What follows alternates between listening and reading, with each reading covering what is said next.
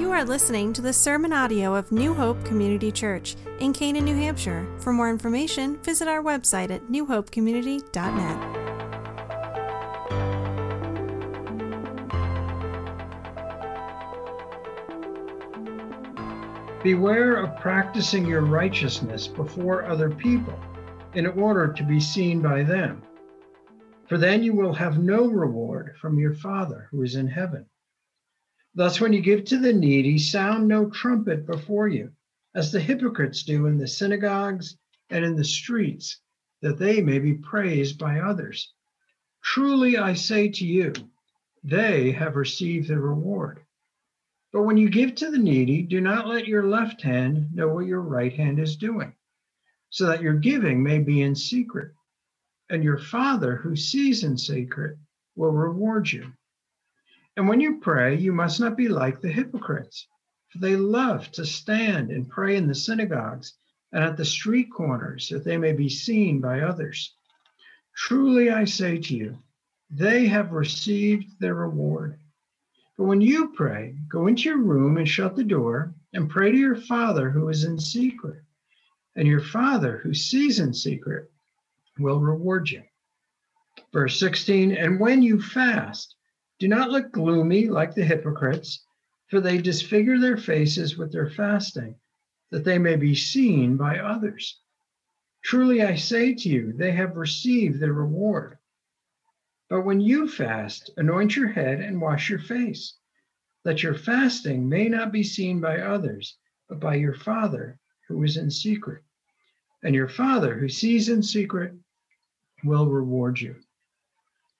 I think you've probably heard me mention before Martin Lloyd-Jones. He was a renowned preacher in the 20th century in London, in Westminster Chapel. He had this to say about Matthew chapter 6. He said there was no other chapter in the Bible more calculated to promote self-humiliation and humbling. Doesn't that make you almost a little cautious to study this chapter? Martin Lloyd-Jones was saying this is a chapter that's calculated to bring you to self-humiliation, to humble you. And yet, because of those words, we see this is something not just Christ's disciples in the first century needed to hear, but something each of us needs to hear. And so you notice in Matthew chapter 6, there's a shift now in subject matter.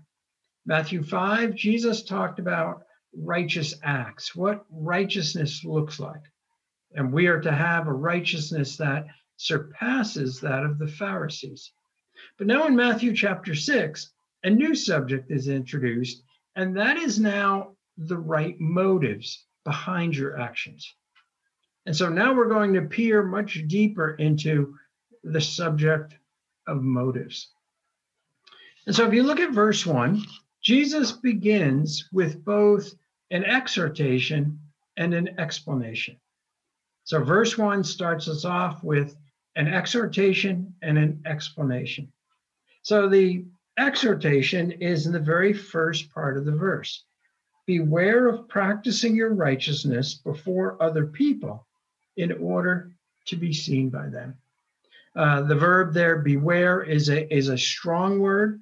And it tells us that there's an exhortation here to beware of having the wrong motives.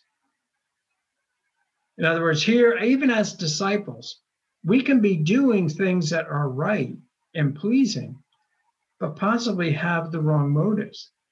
This led Martin Luther to say that sometimes righteousness is to be feared more than sin.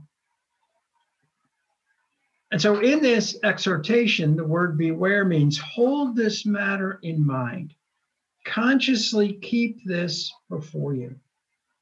In other words, what is your desire? Is your desire to be seen by others and to look at what they think of you rather than, as we'll see, what your Heavenly Father thinks of you? So the exhortation is followed by an explanation. Well, why should that concern us? Why should we be aware of our motives? Well, the second half of verse 1 says, "For then you will have no reward from your Father who is in heaven." In other words, if these acts of following Christ are not done from the right motives, there will be no reward from your heavenly Father. That's the explanation for why there's the exhortation. And the thought I'd like you to keep before you as we kind of work our way now through how Jesus explains this would be that who your audience is will be who will reward you. Who your audience is will be who you will be rewarded with. And so Jesus does something now in that he set that basic principle out there in verse 1. He's put it right up front for all of us. Now Jesus will go through 3 illustrations to unpack that exhortation and explanation.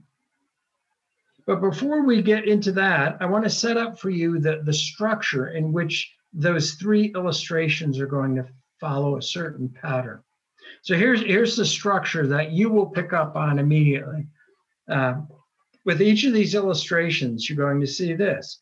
First, there'll be a warning not to seek the audience of others and their praise. So that's the first thing you'll see in each of them. There's a warning. Do not seek to be seen by others, to seek an audience of others. The second part of the structure will be a guarantee of what will happen if you ignore this warning. So a guarantee now of what will happen if you ignore the warning given in number 1. The third element in the structure is instructions on how to have the right motives.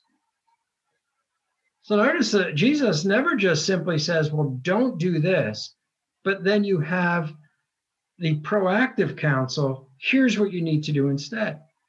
So the third step or element in this structure will be instructions. How do we have the right motives? And then finally, in the fourth part, you'll see an assurance that what is done in secret will be rewarded openly by your Father in heaven. The assurance that what is done in secret will be rewarded openly by your Heavenly Father. So that sets, in a way, the grid to now look at the 3 illustrations Jesus walks us through. So notice the first illustration is in verses 2 and following. And it's this, checking your motives when giving. So first illustration is on giving. Keep in mind that giving or almsgiving, charity, is all the same thing. Charity, prayer, and fasting are 3 very pious and holy acts in Judaism. So Jesus touches on each of these key things. If you were a Jew listening to this, you would be all in for. These are 3 important qualifications. These are 3 important obligations we have as followers of God. But Jesus is going to say, well, you need to be checking your motives now. And so let's take a look at this first one, checking your motives when giving. Notice verse 2, when you give to the needy, sound no trumpet before you, as the hypocrites do in the synagogues and in the streets, that they may be praised by others. Truly, I say to you, they have received their reward.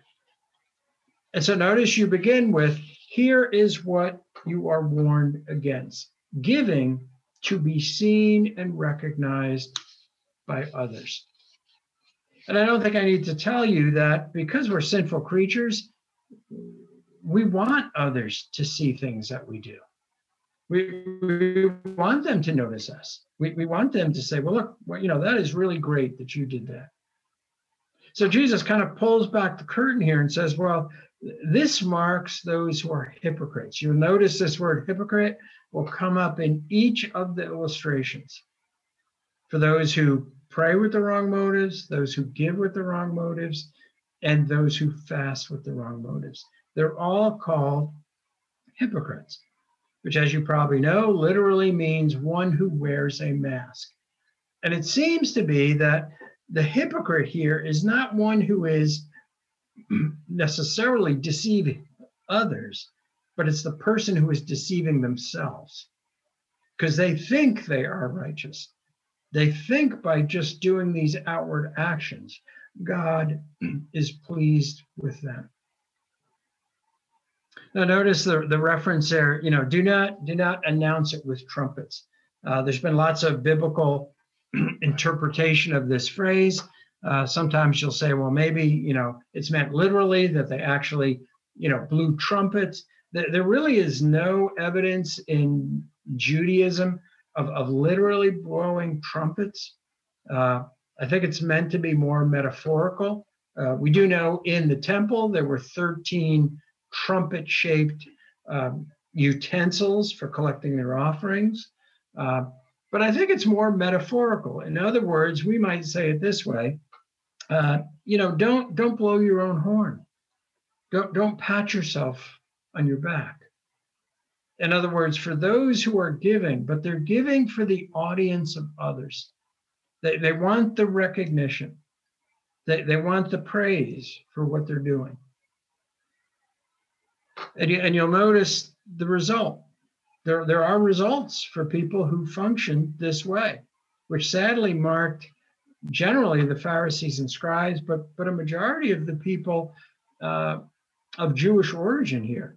Notice the results. Jesus says, "Truly I say to you, they have received their reward." Now again, you find something interesting in Matthew. Over 30 times he uses this word where Jesus says, "Truly I say." Some translations might say, "Verily, verily." It literally is the word amen, which is put right at the front of the sentence to emphasize the certainty of it. Jesus is saying they got their reward.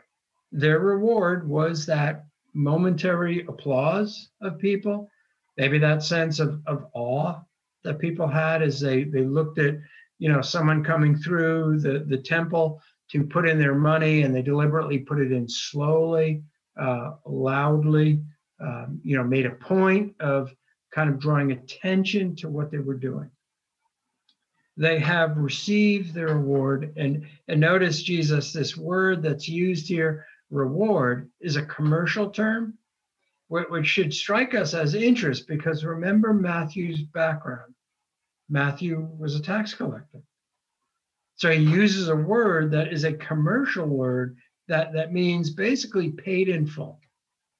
That they put their giving in this way to get the applause, the audience of others, and they were paid in full at that moment for that act.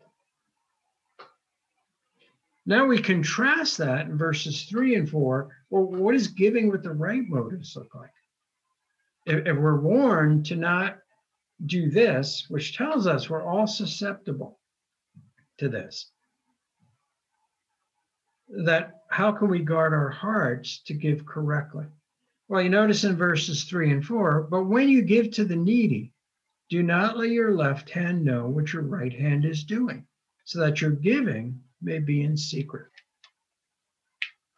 So here we have a picture of the secrecy in which we give, that it should be done in the most sense of privacy. I was struck by something that was in the news this week with, you don't have to be a basketball fan to probably know who Shaquille O'Neal is. And so it kind of went viral. He was in a jewelry store shopping for something for himself, and he saw a young man in there who was putting his engagement ring on layaway, and he went and paid it off for him. Now, it was a very nice gesture to do. He said that he didn't intend it to be put out in the media, but it got out there. But what struck me was when he was talking about this in an interview, he then went on to say, well, I try to do stuff like this every day. And I thought, yeah, that's really nice, but now you've kind of announced it. You've drawn attention to this in a way that you didn't need to. And it sort of reminds you in this case, our giving, not just for special needs and projects, but even our giving in church, out of our finances, is to be done in a way that we're not trying to draw attention to ourselves, to either the amount we give, to this is more than someone else, that it should be done unto the audience of one, and that is to God, that we desire to delight God with our obedience. And you notice that Jesus is very careful in verse 4. Well, what's the result of giving with a right motive? Your Father who sees in secret will reward you. And we know the correct context of reward there is, yes, paid in full, but that doesn't mean material blessings necessarily, but it means obedience.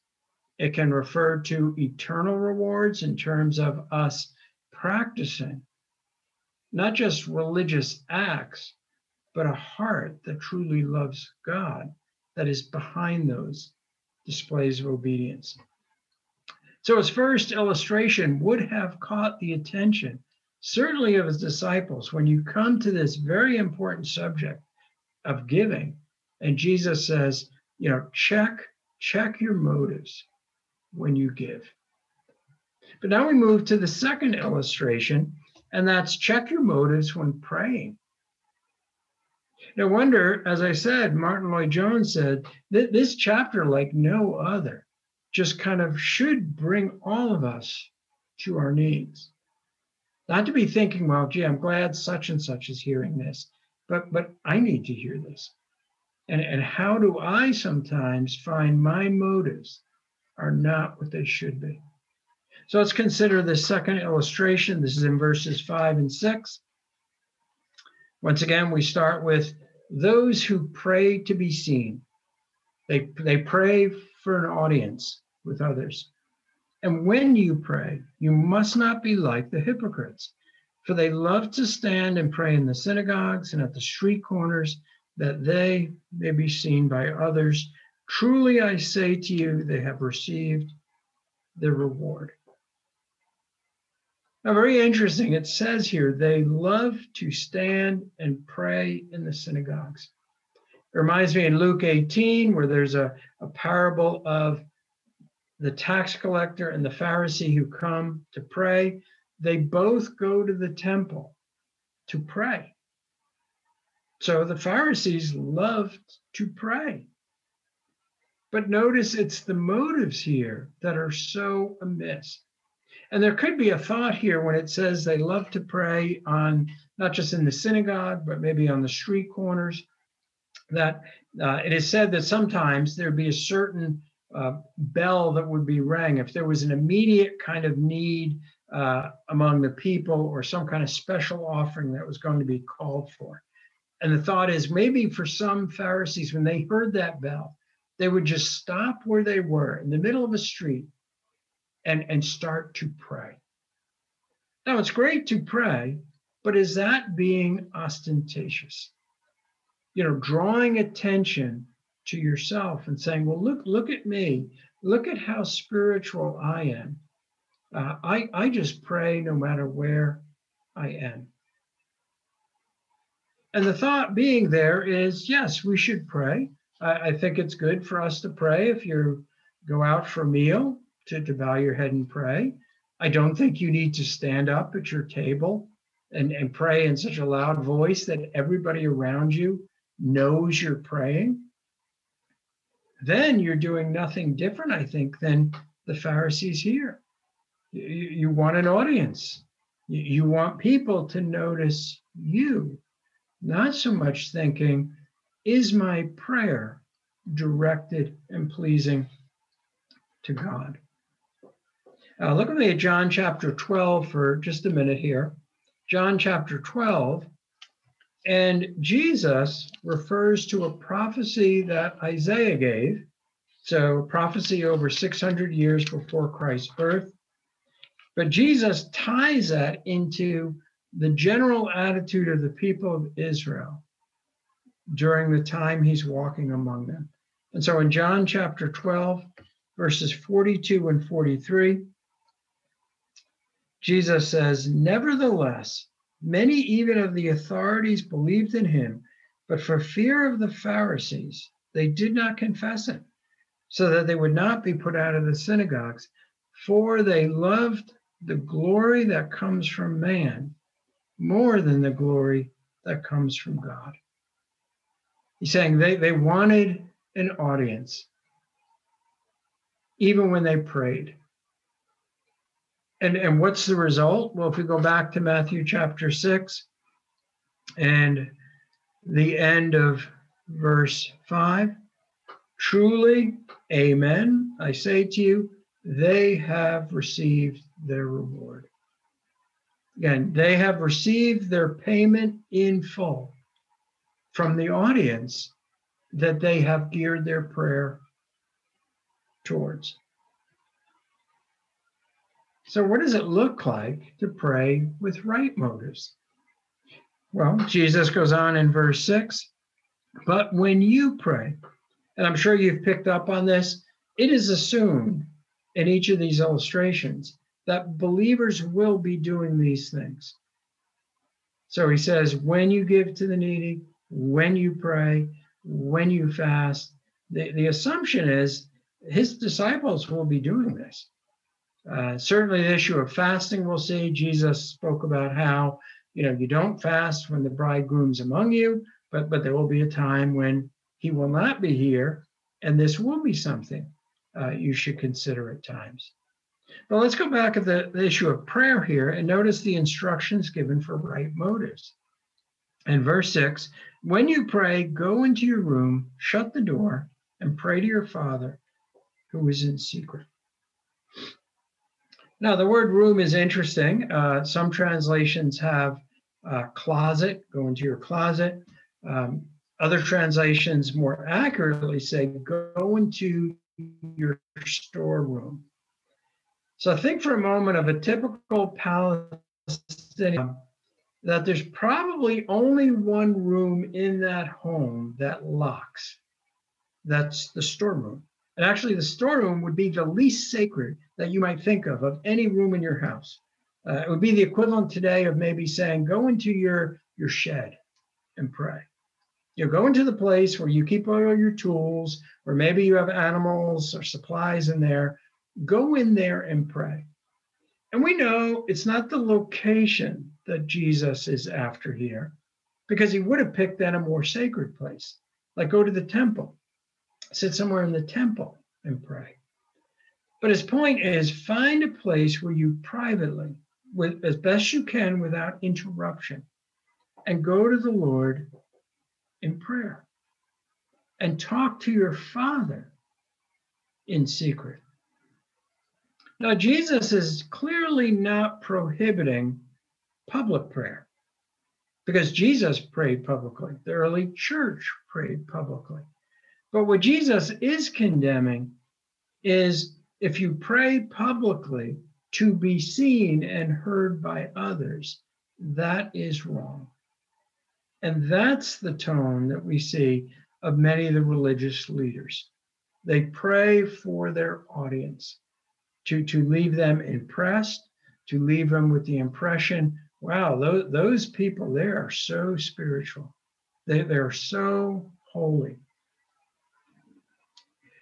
Notice if you just look across the page at Matthew 5 and verse 16,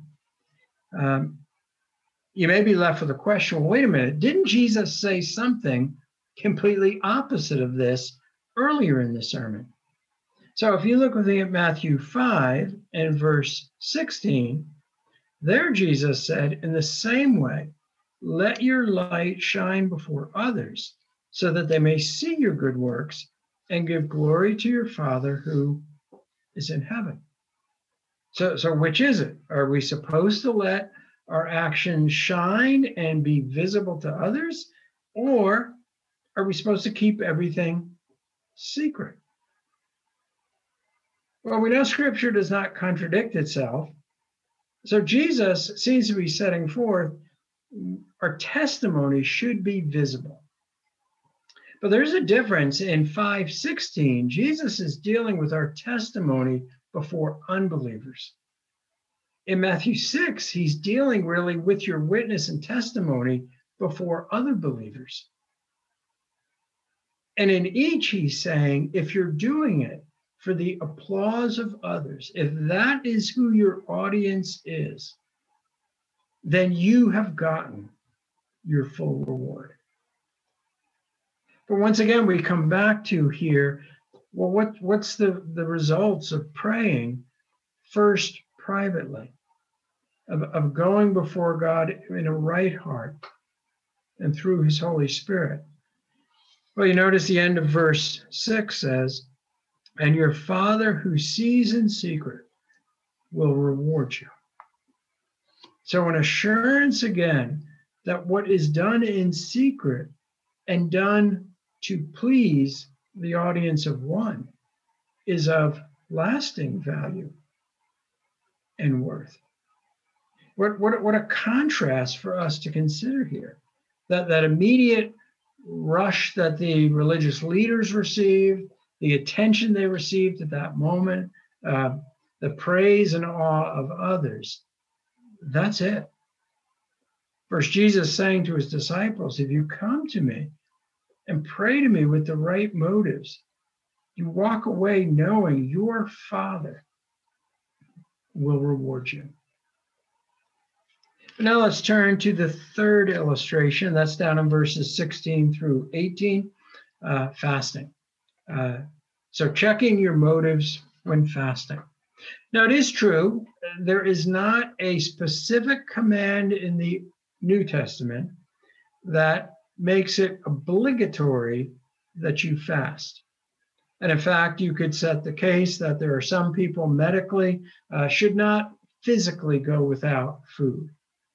But it does open the door that if fasting is a means of abstaining from something, to focus and direct your attention more on God, your relationship to God, then there are other ways believers can fast. And again, not saying there's a specific number. We know that the Pharisees fasted twice a week, Mondays and probably Thursdays.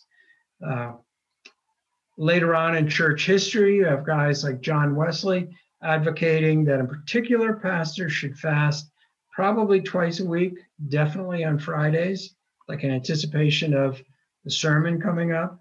But when you start to put a number on it, that's where you start to lose the focus of right motives. Well, let's look at how even fasting had become twisted and perverted in the first century. So if you look with me at verse 16, and when you fast, do not look gloomy like the hypocrites, for they disfigure their faces that their fasting may be seen by others.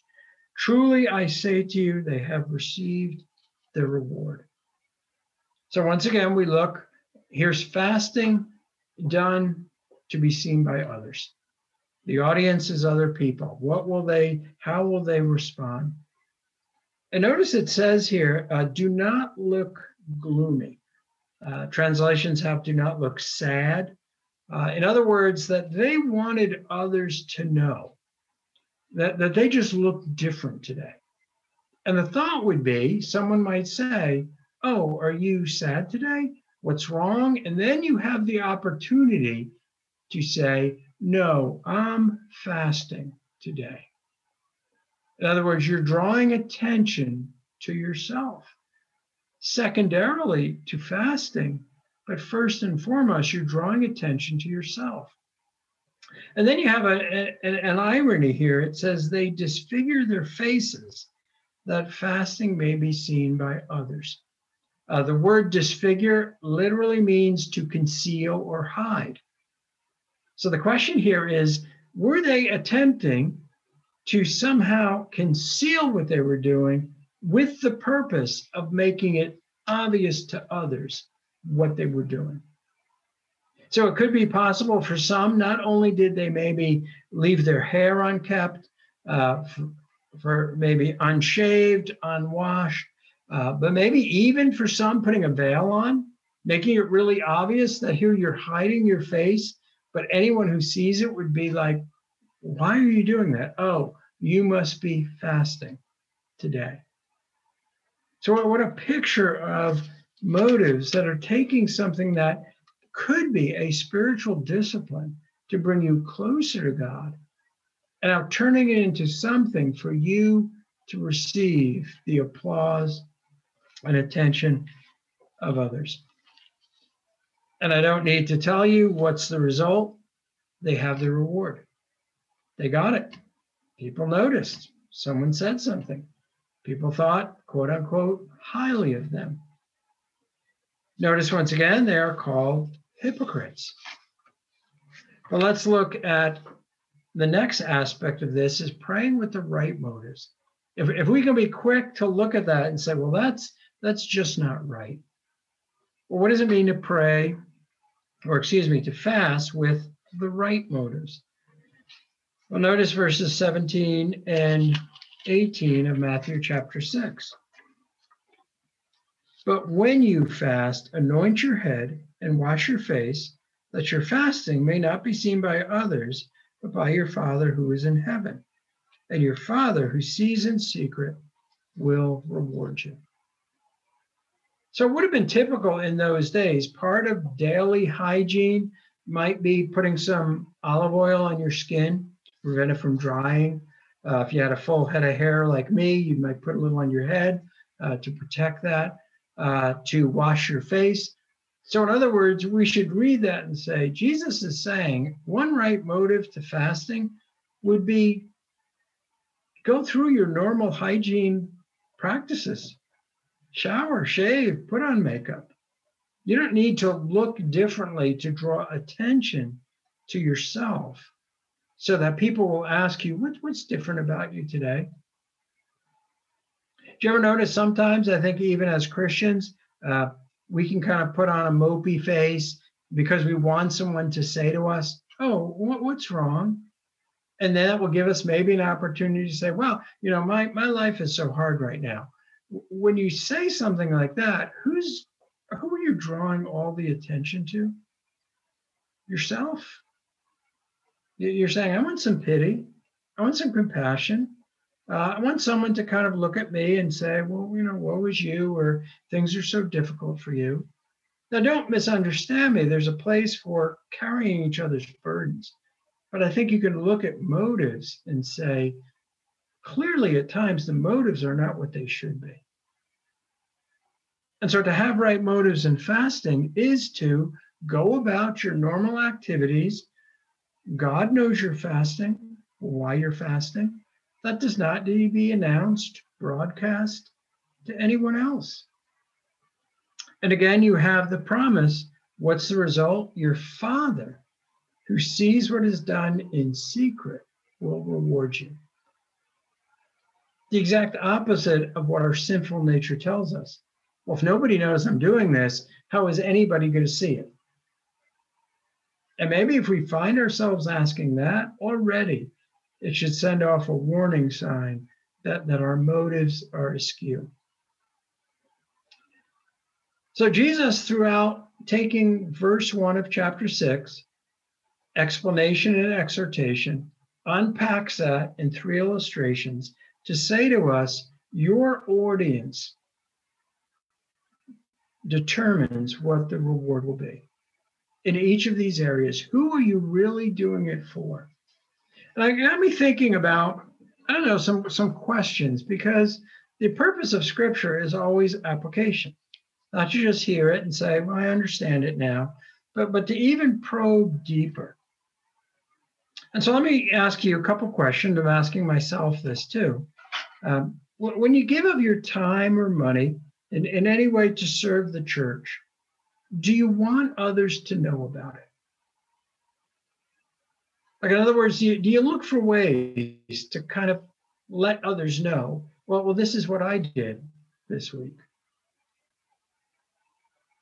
So let's say if I came up to the church and worked on something, and maybe I would say, gee, I don't want to really brag about it, but I could do this. I could say to someone, they might say, well, how was your week? And if I started it this way, Well, it was really hard to get a sermon done because I was up at the church and I was working around on some things.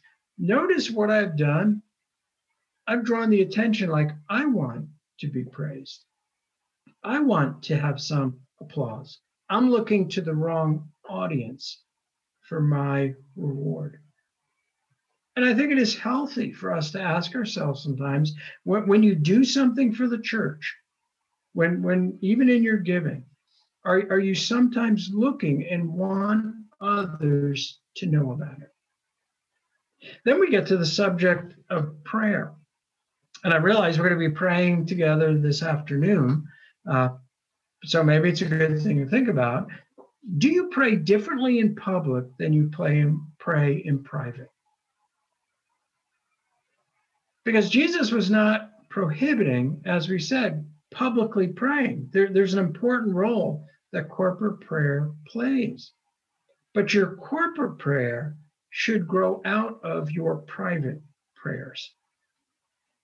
And if you only pray publicly in a way to be heard or impress others, but your private prayer life is nothing, that is not delighting God. And every pastor has to wrestle with this, because there is a sense in which, and hopefully I don't fall into this, but I've heard sometimes where all of a sudden it's time to pray and someone sounds completely different than they normally would talk. They almost take on a whole pastoral tone and language. They want to say, wait a minute, is that really how you just normally talk? And so we should ask ourselves, does my praying in public sound different than when I pray privately? And there is a place in our private prayers. We might cover different topics that we may not address publicly, but I think the tone and how we pray should be consistent. There's not a difference between how I pray privately and how I pray when I'm with a brother or sister in Christ. Another one that may be interesting us to think about is just our activity on social media.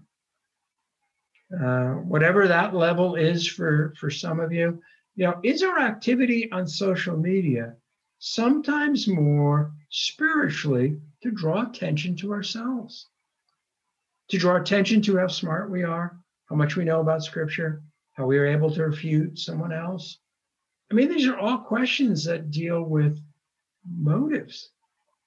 What audience are we seeking to please? I'm mindful of the fact that we haven't been able to see our grandchildren for some time. And so FaceTime helps, but it's not the same. But there's something that Felix does when we FaceTime that reminds me of the attitude Jesus is getting at here. Felix will want you to watch him do something. He will be like, watch me, look at me. Is it possible? Many times as Christians, that's what we're saying. I want others to watch me.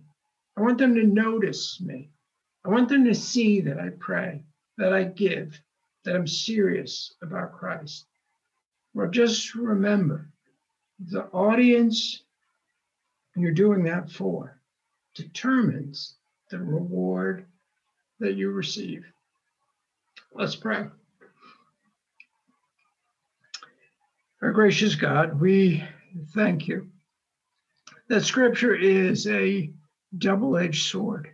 It is meant to cut and divide, to convict, but also to heal and to restore.